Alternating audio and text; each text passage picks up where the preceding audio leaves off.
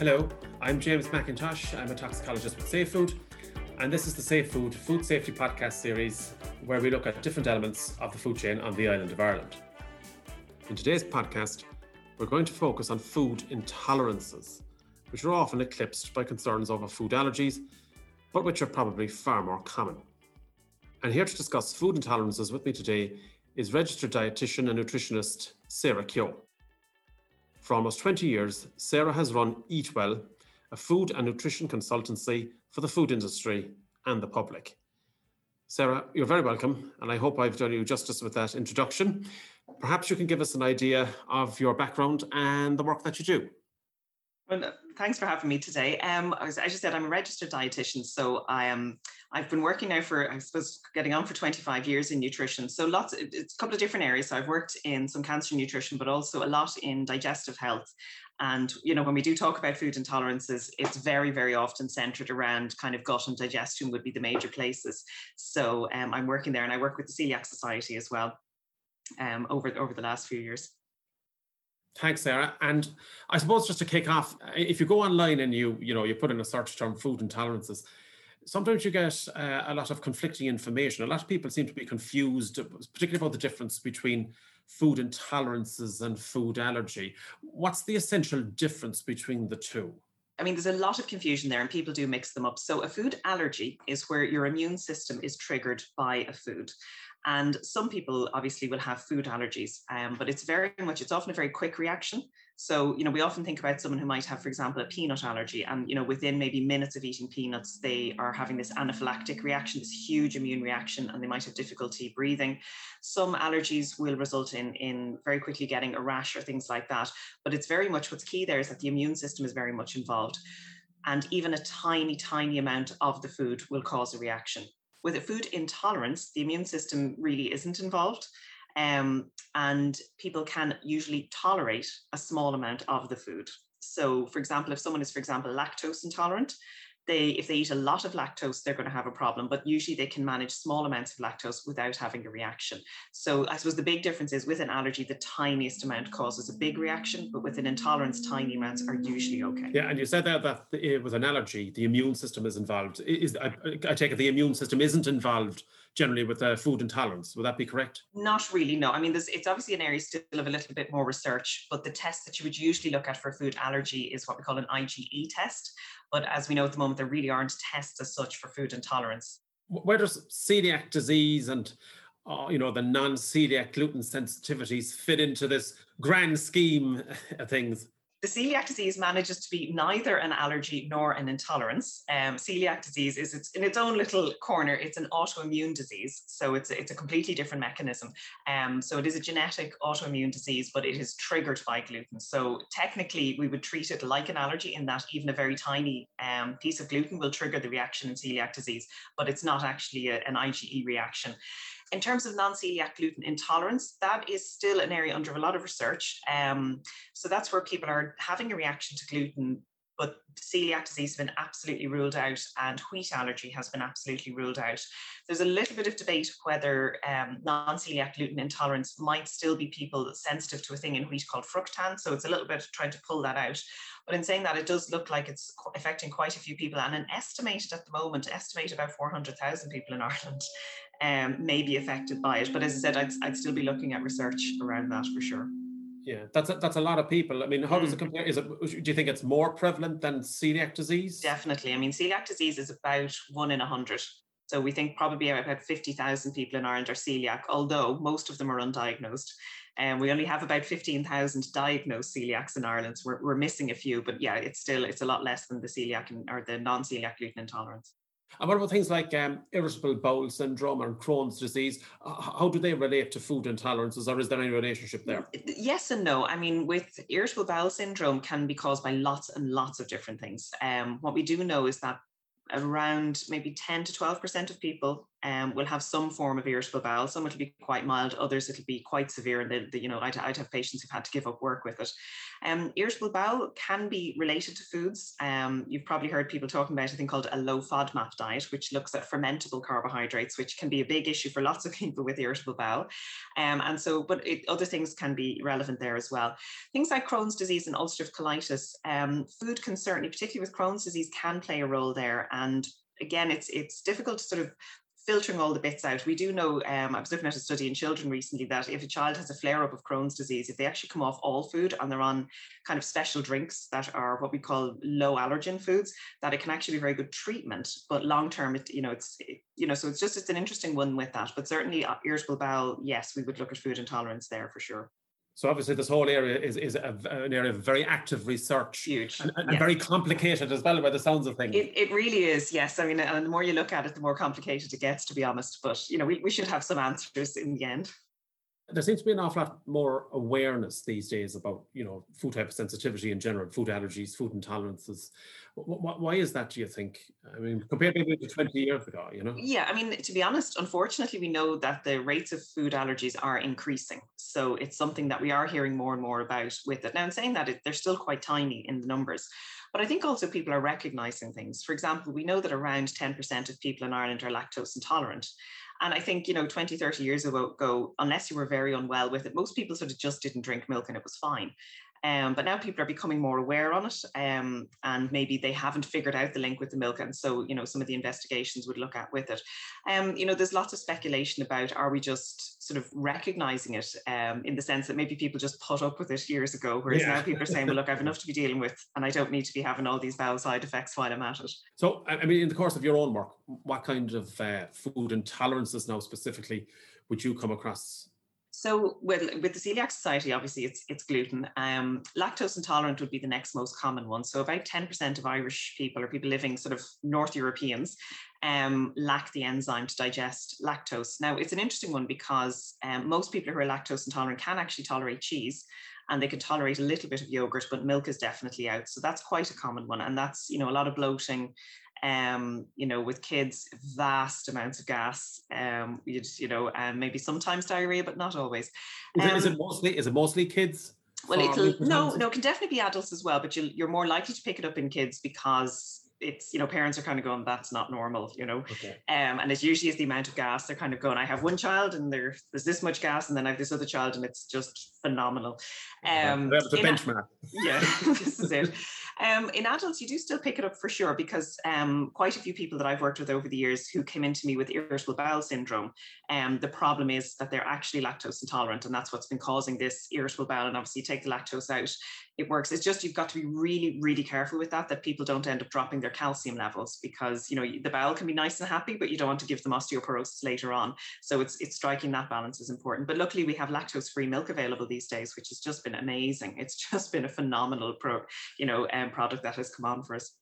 Isn't it fair to say that lactose intolerance depends on where you are in the world? I mean, some parts of the world it's very prevalent in the adult population. Is that right? Compared to, I think we're generally lucky in this part of the world, aren't we? We are. I mean, and it's an interesting, like we've a genetic adaptation in sort of Northern Europeans to be able to tolerate lactose. But you're right. I mean, if you look, like 90% of North Europeans can tolerate lactose. By the time you get to Spain, only 65% of people can tolerate lactose. And then it just sort of goes down. But what you will see is lots of countries, people will still have milk, but they tend to ferment it. So if you go to India, for example, it's very rare people will drink milk, but they drink lassi, which is a fermented milk drink, and the fermentation has reduced the lactose. So we do see lots of dairy still being consumed, but it's really North Europe where we'll actually drink milk just directly. Yeah. Do you ever come across any strange food intolerances in the course of your work? I mean, there's some very odd ones. I always remember sometimes, stress a little bit can be involved in some of them. And I had a very interesting patient a long time ago who was allergic to, or had a reaction and intolerance to oranges if she was eating them on a normal day. But if she was very relaxed on holidays, could eat oranges and they were fine. And you do actually see, now it's rare, but you will see a stress factor sometimes in some food intolerances and allergies.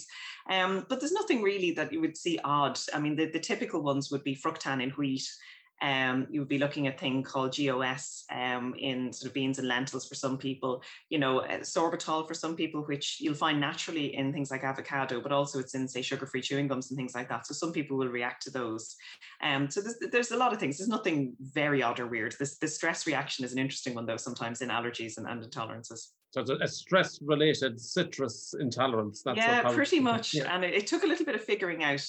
We do see at the moment as well, more people being diagnosed with an exercise-induced anaphylaxis, which is someone who can eat wheat when they're not exercising, but if they've gone out for a run and then they've eaten wheat within a couple of hours, then they actually have an anaphylactic reaction. And that takes a bit of really detailed history to try and find out what's going on. How can they eat wheat here, but actually when they've intensely exercised, they're reacting. So, that's a recent one that we've just seen in the last few years, really been picked up. That would be more the wheat allergy side of things, isn't that right? Very much an allergy than an intolerance, for sure. Yeah, that's right. And you mentioned already, just in passing there, FODMAPs. Yeah, we're hearing more and more about FODMAPs and FODMAP diets. And a friend of mine is actually on a FODMAP diet at the moment. What's that all about? And how does it link in with everything else? So what we have is we've all got these bacteria living in our gut. And we have these components in food called fermentable carbohydrates. And if you can think of fermentation, if you've ever made beer, so what happens is these fermentable carbohydrates get into the digestive system, they pass on through, they get into where the bacteria are. And in most of us, when the bacteria get their hands on them, they ferment them, but they make things that are very beneficial for us. So these FODMAPs would actually be involved, we think, in helping to prevent things like bowel cancer. So they're actually very healthy. But in some people, the reaction with the gut bacteria is really over the top. And if the gut bacteria make huge amounts, for example, of hydrogen gas out of these FODMAPs, someone will get quite a lot of diarrhea. They might end up going like 15 times a day. If they make a lot of methane, they can end up with really severe constipation, which is not fixed by high fiber diets or increasing fluid or all the usual things that should fix constipation with that. So with the FODMAPs, these fermentable carbohydrates, there's a couple of different kinds. So lactose would be one of them in someone who's lactose intolerant, but we see some in other foods. So what we would look at if someone, for example, is diagnosed with irritable bowel, the first thing you're going to do is make really sure celiac disease has been ruled out, because about 15% of people with irritable bowel will turn out to be celiac, and it was missed. And the main reason it's missed is people often go off the gluten and then they have their celiac test. So you have to be eating gluten when you have your celiac test, otherwise it doesn't work. And it's a straightforward blood test as well. So it's a blood test followed by a biopsy for adults. Yeah. But with irritable bowel, there's no blood test, unfortunately. So what we do is we put them on what we call a low FODMAP diet. So we take these fermentable carbohydrates out of the diet, and you might do that depending on the person between 4 weeks, even sometimes up to 12 weeks. And then if they get better on that, then what you do is you bring back each FODMAP one by one, and you just do it gently and you see, well, what can they tolerate? So you'll start with a tiny amount on one day, a little bit more the next day, a really good amount the next day. And if everything is good, you go, okay, you're all right on that one. But if they react to it, then obviously we take that one out. So the reintroduction phase is incredibly important. I've seen lots of people over the years and they've been on their low FODMAP diet for a year, and it's not good because as I said, the FODMAPs actually are important for gut health. So you really want to avoid the ones you have to and make sure you bring back in the ones that you can actually tolerate, because it's very important to do that. And give us some examples of these FODMAP foods. What are we talking about here? We're talking about standard vegetables and fruit and different ones. It depends. There's a couple of different ones. So you might look at, say, common things that would be out on this would be wheat is usually out because of the fructan that's in it. You might look at things like avocados because of maybe sorbitol, mushrooms because of mannitol would be another one. So cauliflower, mushrooms, avocado, sweet potato, butternut squash, they'd be things that you'd be taking out. So there's a list.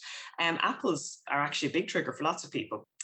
Which is an interesting one. And actually one of the ways you might figure out if wheat is an issue for you in terms of FODMAPs is that you can tolerate brown bread, but you can't tolerate white bread because there's more fructan in the white bread than there is in the brown bread. But that's, as I keep saying, make sure you've checked out for celiac first with it. So there's some of the foods, and it can be quite restrictive. And that's why, if someone is going to do this, it's really, really important that they sit down with a registered dietitian for it. We've a lot of research on it now, and we know that people who sort of go it alone with the low FODMAP diet, about 20% of them will get better. But if they actually sit with a registered dietitian, about 80% of them will get better. Because it is actually quite a fiddly diet to get right. But also, if you're cutting out a lot of fruits, vegetables, dairy, all of that, your nutrition can be really impacted. So you really have to make sure, particularly if someone's vegetarian, it's really impacted with a low FODMAP diet.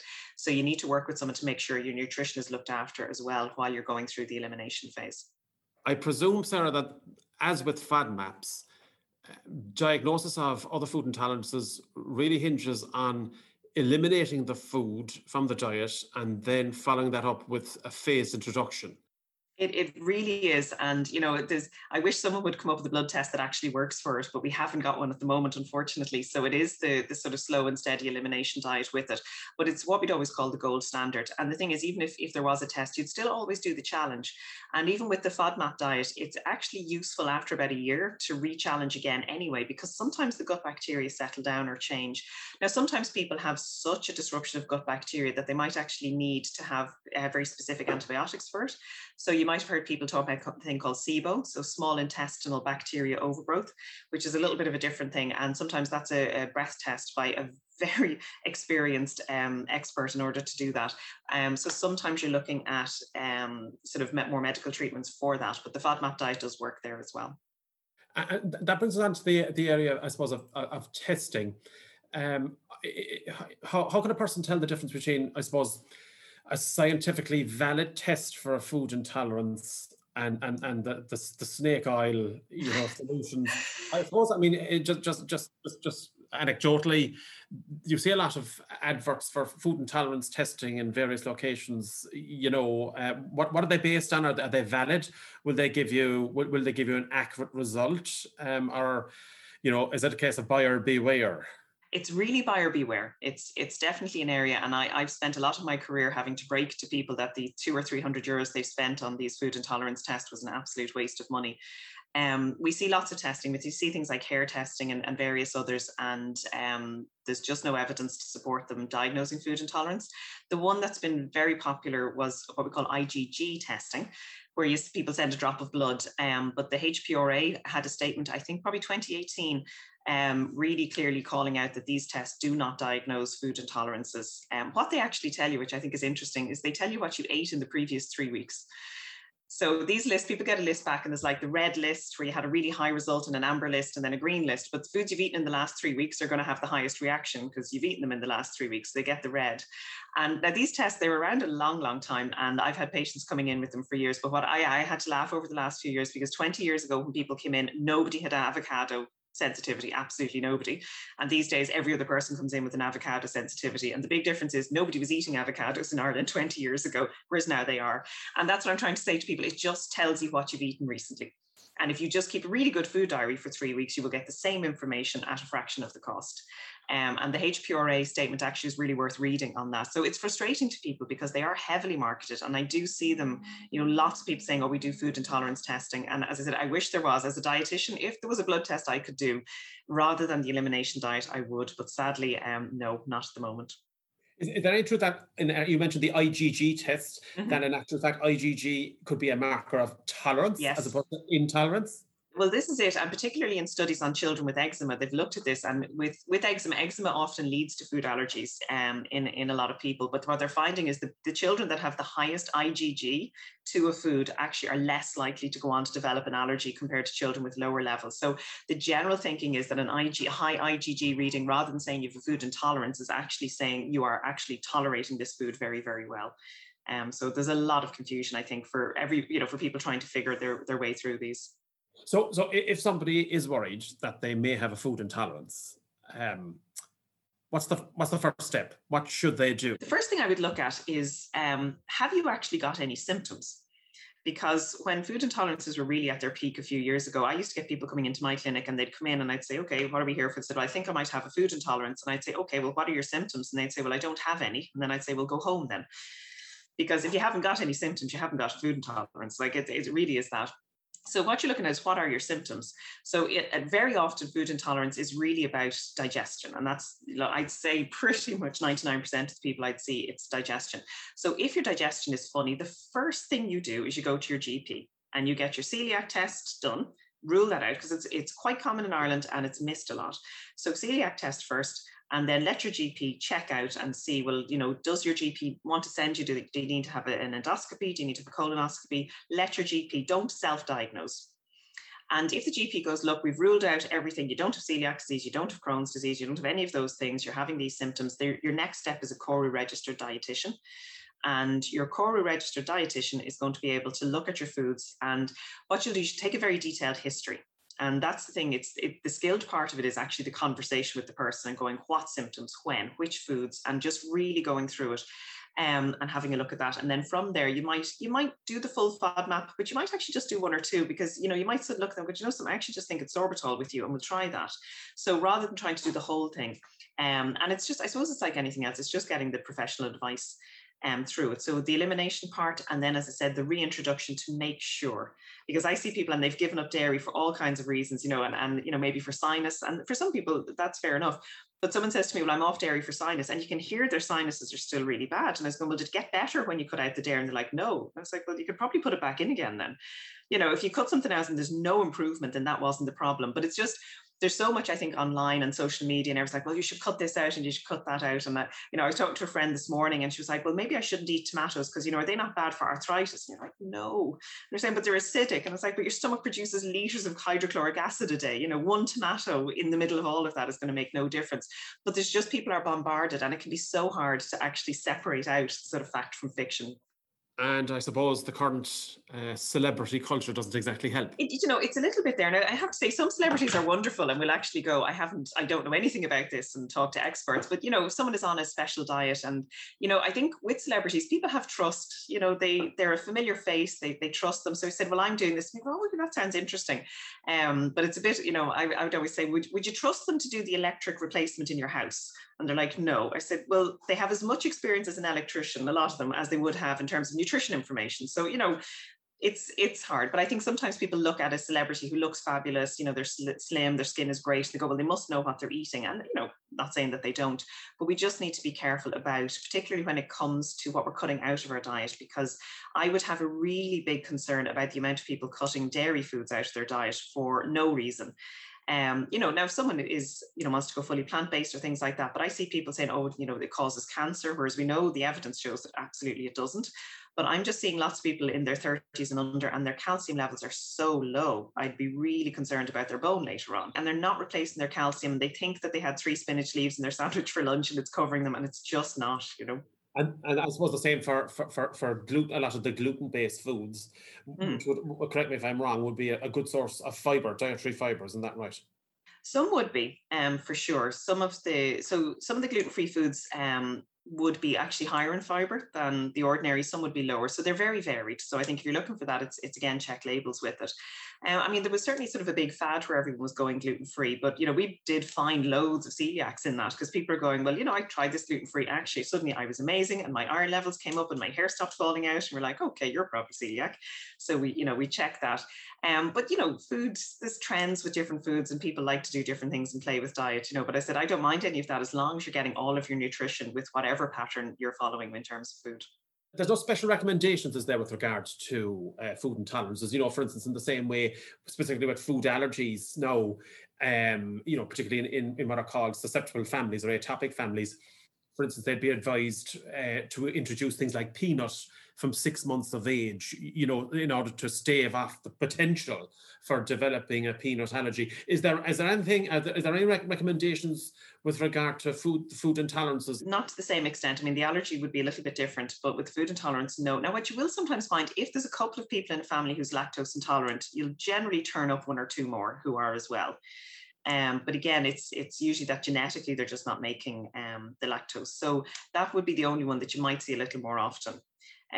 Where people, I'm always deeply suspicious when I see, if someone comes in and said, I have irritable bowel and my mother has it and my cousin has it, my sister has it, I'm kind of looking at you going, I'm going to check the whole lot of you for celiac disease, because that's usually and quite often, unfortunately, that is what it turns out to be. So, as I said, celiac disease isn't a food intolerance, but we do know that it's a good idea to kind of giving gluten from around 6 months anyway, for kids with that. Yeah, and I think it's important to stress, as you said earlier on, that not all celiacs are actually diagnosed. Isn't that right? Yeah. Something like 1 in 6 or something, is it, or might actually be diagnosed? Yeah, what we have, we've estimated we should have about 50,000 diagnosed, and we have around 15,000. So we're missing about 35,000 celiacs. All right, which is a lot. It's a lot. So if you have irritable bowel and you've never had a celiac test, make sure you pop in your gluten for 6 weeks and go and get tested. Really important to do that. Yeah, and if you go for a routine blood test with your GP anyway, they can actually do the They can do it there. It's not usually a routine test, but the crucial thing is that you have to be eating gluten for 6 weeks beforehand. If you just go in and get it without the gluten, it will come back negative even if you are celiac, which is very confusing. So I suppose the take-home message really for our listeners today, Sarah, would be if you think you have a food intolerance, don't self-diagnose, go to your GP. They would probably refer you to a dietitian or nutritionist, and because you certainly have to have a controlled approach to investigating what you think it may be a food intolerance. Isn't that right? And that's it. And, make sure it's a CORU registered dietitian. You can check that. Anyone, like dietitian is a protected term. So that's what you look for with that, because that makes sure that you have someone who really knows what they're doing for this. And, you can get in touch with the INDI, www.indi.ie, and sedi.ie, sedi.ie, and they'd have a list of dietitians that you can contact as well. But you've the HSE dietitians that your GP can refer you to as well. Okay, well, we'll end there. Thanks, Sarah, for that exploration of food intolerances, which affects so many people in the island of Ireland. And thanks to you too, our listeners, for tuning in. If you want to get in touch by email with us, go to info@safefood.net. And if you want to hear more, search Safe Food Podcasts wherever you get your podcasts, or join the conversation on Twitter @SafeFoodNetwork, and follow us on LinkedIn.